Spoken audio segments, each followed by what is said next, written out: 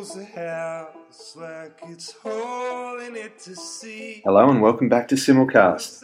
In this episode, we're going to be discussing how to make your simulation experiences psychologically safe for the participants. To introduce our guest, we've got Harvard professor Jenny Rudolph with us today. She's a PhD organisational psychologist, and most of you know her as a debriefing guru.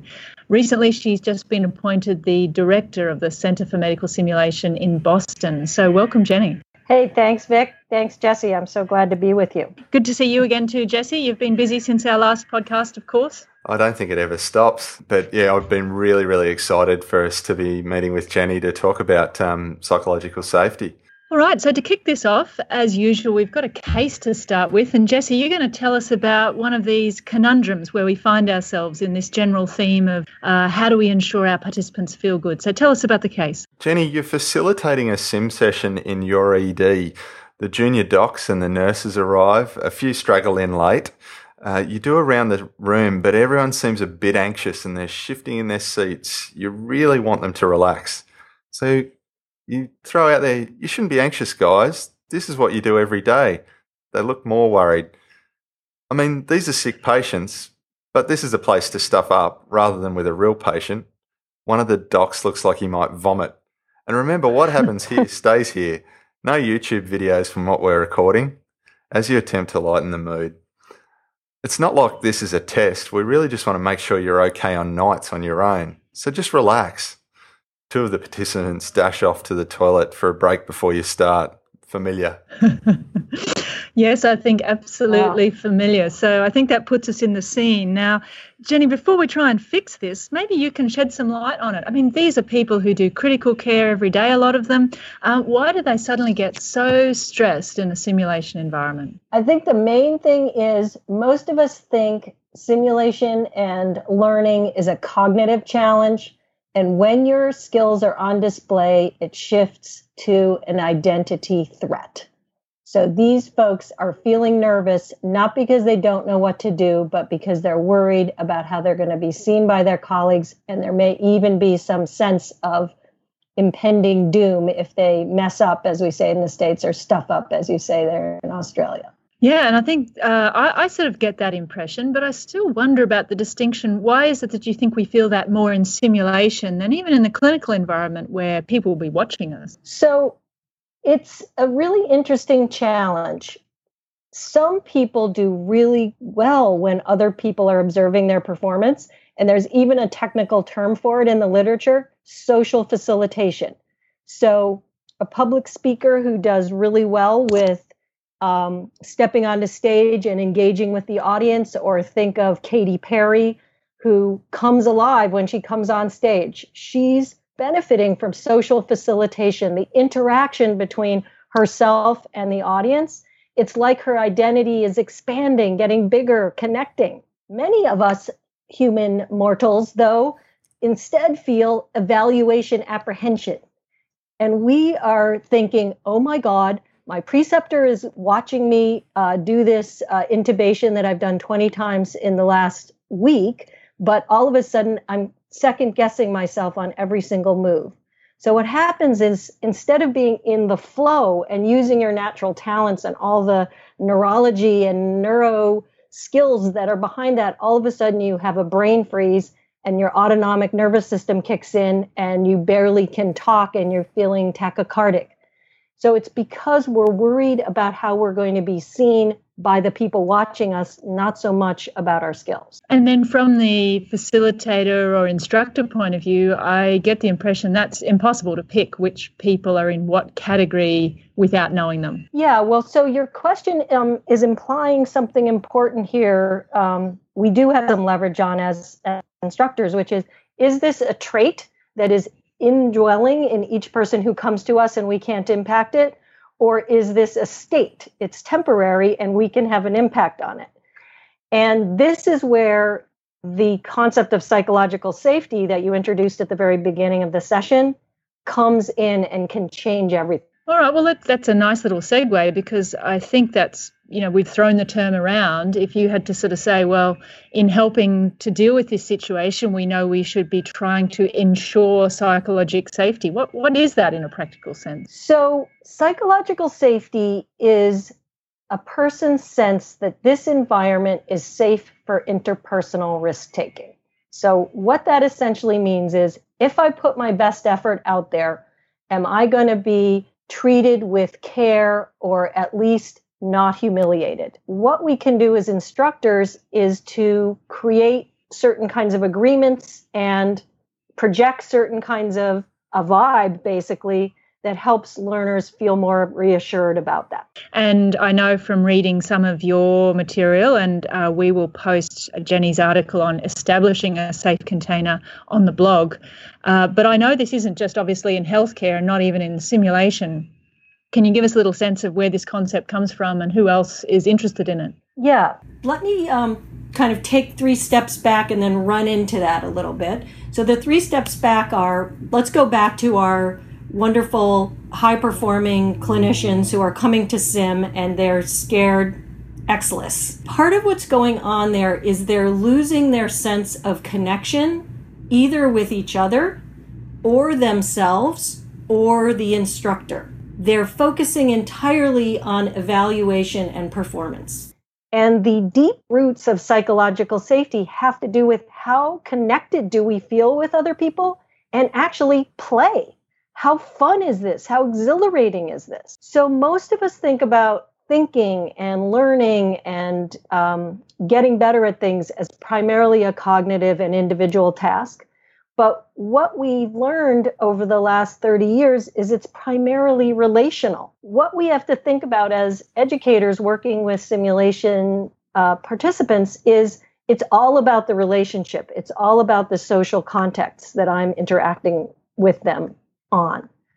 And let me just pause there and see how that lands on you guys. Yeah, and I think that's a really interesting topic, because I think sometimes we're inclined to think it'll be the level of stress that is the cause of the lack of safety. But I think what you're saying is, whatever the level of challenge we've got, this is all about the people that we're working with and how we're going to feel about working with them, which to some extent to me explains why we might be okay doing that surgical airway with our peers and be in the zone, and yet we'll be completely stressed out if we have to be observed just talking to a mother about her sick child. Exactly right. So part of what's going on with us, I'm still taking those few steps back before I sort of run into psychological safety. One of the things that's going on is, how am I assessing the situation as the participant?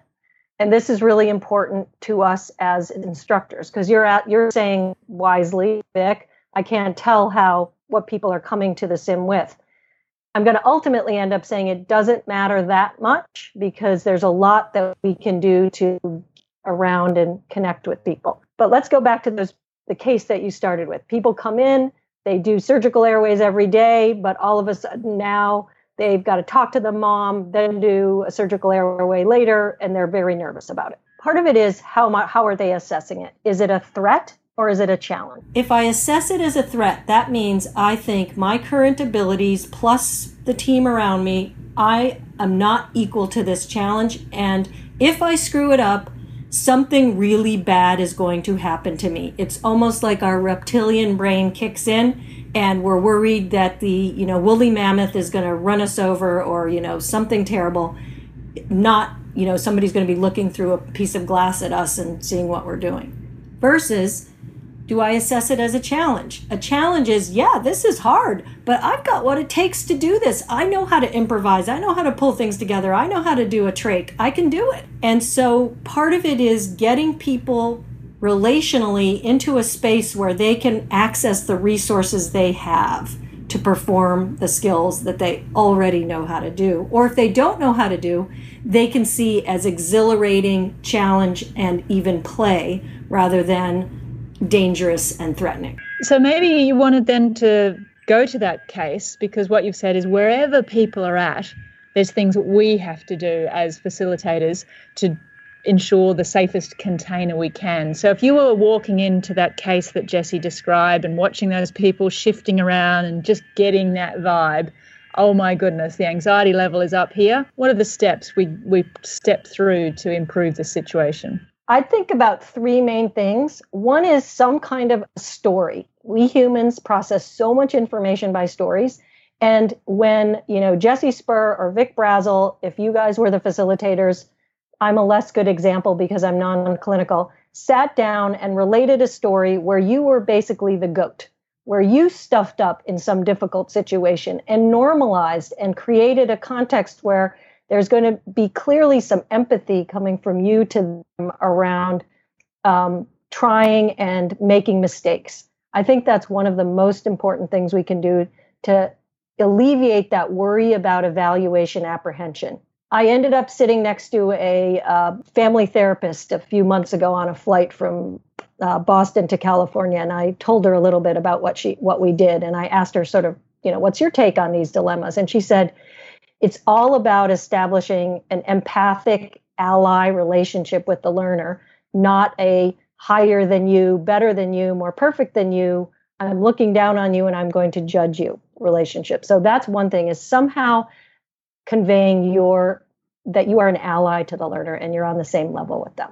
So a bit of shared vulnerability and a little bit of reducing the power distance. And Jesse, if you can just file this one away, I'm interested with your interest in Insight Your Sim, how we do that when we know those people so well. I actually think it's a little easier when you know the people to access stories that you already have some shared experience in. When you, as say a senior in that work area, share an experience where you've made mistakes and it actually was okay, I find that a bit easier to tap into. You're preformed a little bit with the stories that are going to connect straight away with those people. You've already got that shared experience. Yeah, and I think it's interesting. And as you say, Jenny, this is just such a relational situation.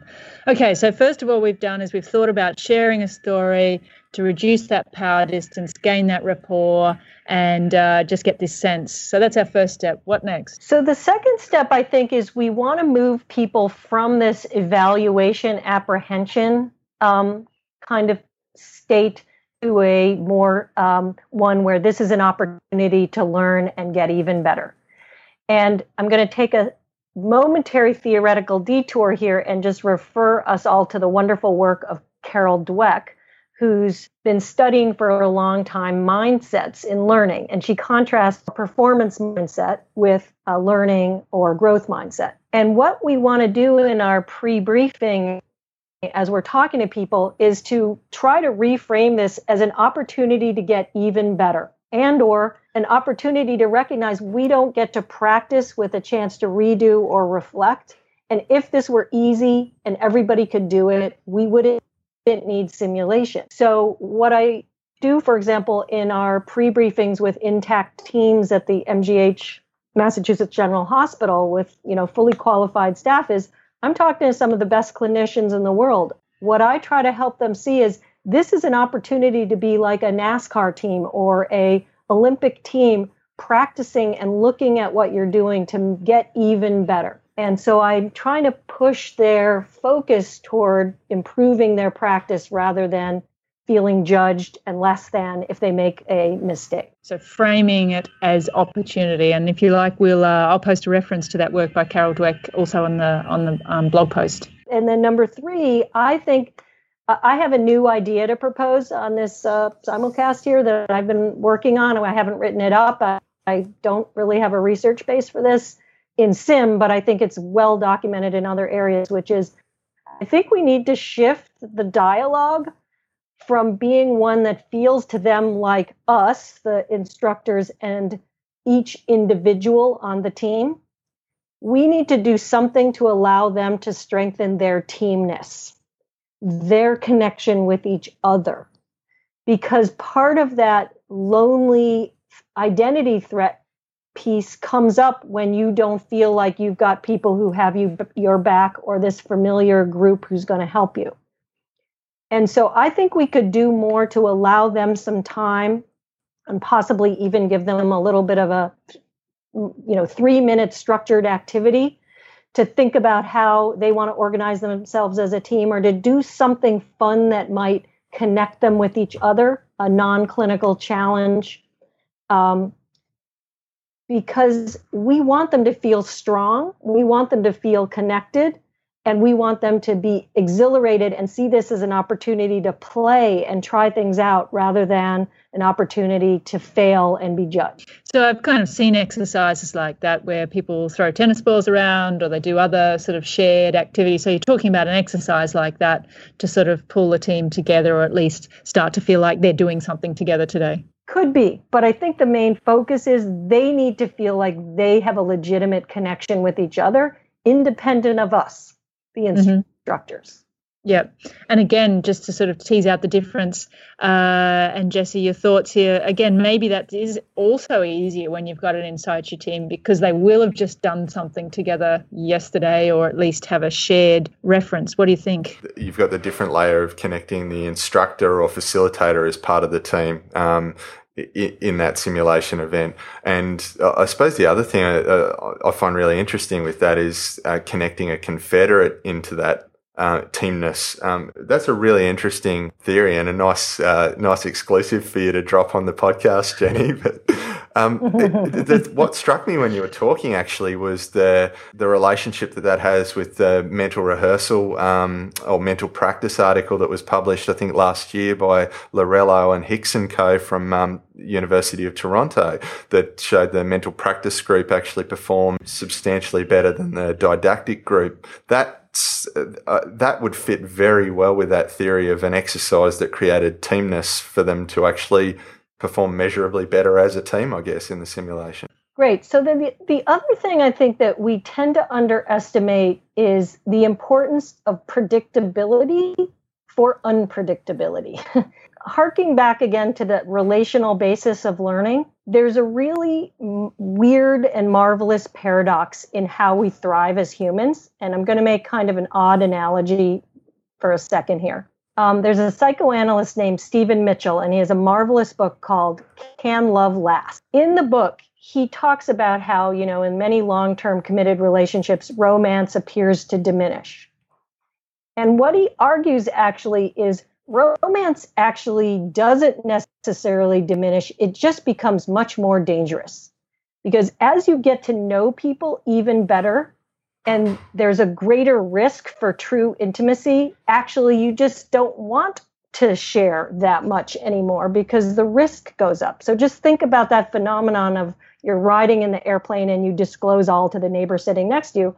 That's because there's no real risk there. So what the hell does this have to do with simulation and creating a psychologically safe environment? The other part of what Stephen Mitchell says is, but we humans need predictability. We need to know that, you're going to be the same wife I had or the same husband I had yesterday.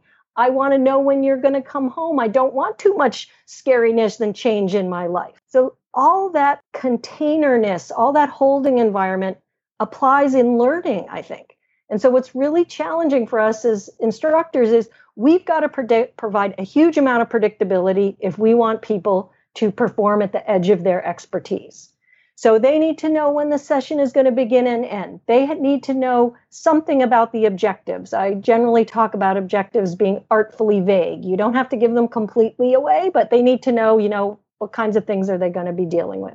They need to know there's going to be a simulation and a debriefing, or a simulation and pause and coach, or whatever the logistics of the situation are, so that they can have some things that are going to hold steady while they try to work on something that's really, really hard for them.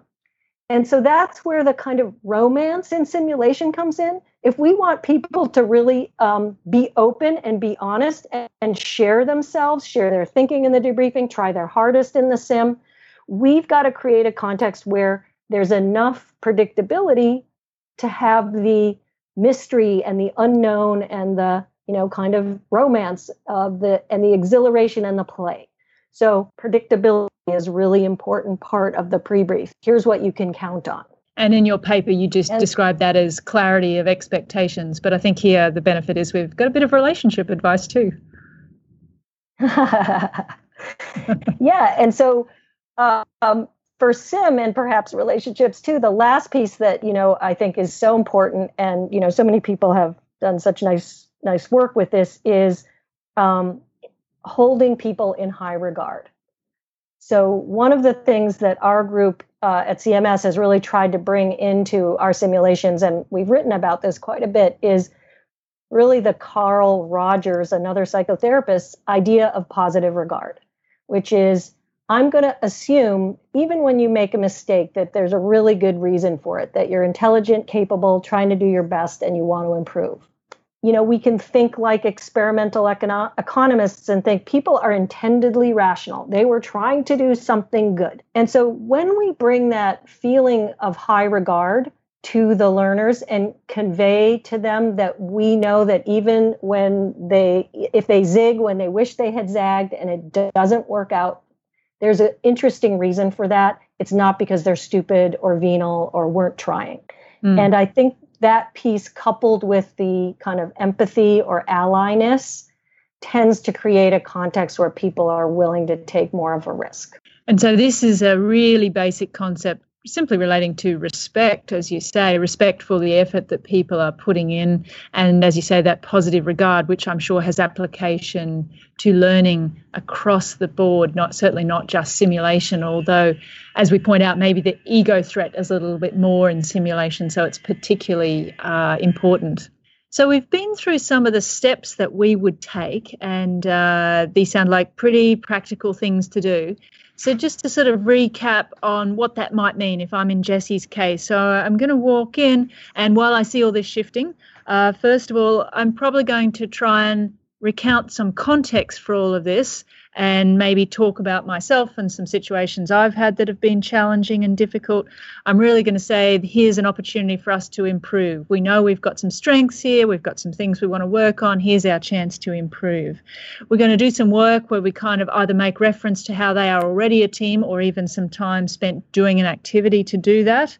And then we're going to, as part of the words we're doing, really clarify exactly those expectations. This is when we're going to start. This is what we'll do. This will be the format. And if relevant, this will be the topic, and this will be our relation to why we're doing it.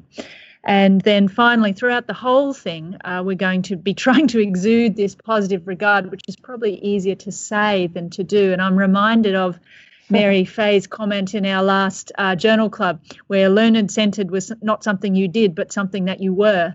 And it sounds like positive regard is not something you do, but something you just have to have. Because when I heard you say that, Vic, one of the things that came to mind is one of my colleagues at the Center for Medical Simulation, Toni Walser, who is one of the co-directors of our labor and delivery teamwork course. At the beginning of every course, she says, to people shifting in their seats and looking nervous, I see you look a little nervous. I have to tell you, I'm pretty nervous too. I really want this day to go well. I've worked really hard on it, and I'm sure I'm going to make some mistakes today. And I think that idea of, whether you tell a clinical story about how you might have messed up in the past, or you tell how you're nervous in the moment, I think that starts conveying to people that I'm on a level playing field with you.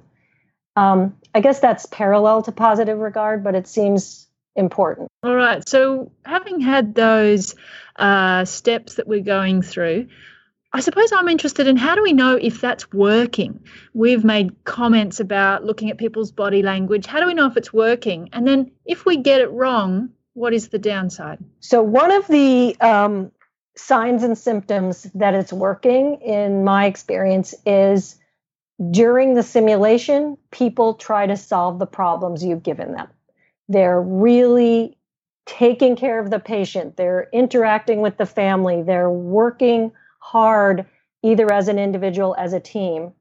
There might be some nervous laughter, but there isn't a kind of hanging back or not buying in. The other sign or symptom, in my view, that it's working is in the debriefing, where, again, they're willing to reflect and talk with you. And this is where the second part of the psychological safety piece comes in that's so important. So the work here that we've drawn on a lot is that of Amy Edmondson, who did a beautiful study in 1999 looking at the role of psychological safety in team performance. And that's what I think is really important for healthcare, because we could say, oh, psychological safety, that's so beautiful. Let's all sing Kumbaya. Let's all feel safe.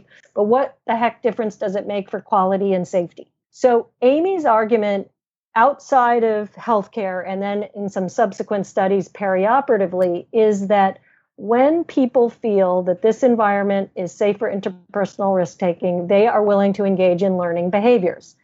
And so one of the signs and symptoms you might see in a debriefing is learning behaviors, such as revealing one's thinking, asking for help, being willing to admit that one's wrong, and listening to others with different points of view without getting defensive. Those are some of the things that might let us know we were on the right track with psychological safety. So I will post the reference to that as well, because I've read that list. So you're saying if we see those observable behaviors, that's sign that this team is feeling safe. Right. You also asked what would let us know we were on the wrong track. If people enter the sim and stand there with crossed arms or complain repeatedly about the realism of the sim, or when we get to the debriefing, if they push back a lot on the realism of the sim or argue with you or feel act very angry or very defensive, generally what's happened there is they feel like the game has not been fair. We haven't played fair with them, is the way my colleague Robert Simon talks about that. And it's become a gotcha game. They feel that we're trying to catch them out rather than this is an important way for me to get even better at what I do. I can totally empathize with that. Jessie, I'm not sure if you had any comments, because I know you've been involved in situ sim with different models, but these mock codes have always worried me a bit like that, about you sort of drop in and people get surprised. But I suppose there's right and wrong ways to do that. My experience has been more and more recognising the role in, a guerrilla or an unanticipated simulation. You have to have an exceptional confederate because they create the signing of the fiction contract. You also have to be very conscious of the entree into that simulation. So if it's an implausible start to the simulation and then they're not able to get enough information to, as Jenny put it really nicely, make the unpredictable predictable enough, they won't engage. That's been my experience, and it's thankfully been more through observing others run those sorts of sims that I've had to learn that lesson rather than failures myself, but it can be very awkward, and they can be to a point of irrecoverability in a debrief if those things haven't been done bad. I think generally if the other way is making sure people that are going to be involved in it know that they're at least going to be involved in an exercise and the purpose of that exercise. So just running a mock code is one of those phrases that just sends chills down my spine, because it's usually when you go in and start running a more structured in situ program around a hospital in different areas, it's what you're dealing with, the history and baggage that people are bringing from those mock codes that have been often very psychologically damaging, I guess. Yeah, really, I think insightful comments there.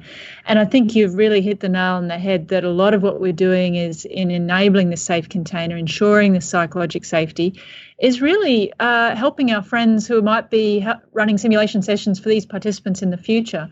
And I think, unfortunately, sometimes we do deal with bad experiences, and the other examples I've got are sort of trauma courses where there's confederates who deliberately get in your way. And I think Jenny's term, it's not fair, that's not what would usually happen. And so it also, I think, underlines the relevance of the scenario and its nature and composition for being realistic enough that the fiction contract, as you say, Jessie. Any comments on that, Jenny? The idea of a fiction contract comes from the work of Umberto Eco originally, and then was brought into the simulation world through the wonderful work of Peter Diekman. And one of the really important ideas here, it's actually very similar to this idea of creating a holding environment that we must try to do to some degree with psychological safety. We're creating a holding environment. We're creating a fiction that is inviting enough for people to step into. So part of our obligation is to understand where they're coming from, such that, for example, Jessie, that example you gave about running a practice code, in situ, we have to understand what everybody's up against there. They're already treating real patients. They're leaving a busy schedule. Maybe they're post-call, whatever it might be. we have to create a context that's enticing, inviting, and real enough that allows them to step into it and embrace it rather than step away from it. So part of the psychological safety of a fiction contract has to do with our meeting people where they are with respect to the level of fidelity that's going to work for them. Excellent, excellent. So I feel like we've got a good handle on how we're going to approach the case that Jesse's given us. So the last thing I'd like to talk about relates to how we know whether we're doing a good job, and in particular what we're all trying to encourage, which is peer feedback or debrief the debrief. So Jenny, you watch a lot of people debrief, and if you're asked to give feedback on how they went, particularly in this topic of ensuring psychological safety, what do you find are the common things that we do or don't do? And then how do you approach that feedback conversation?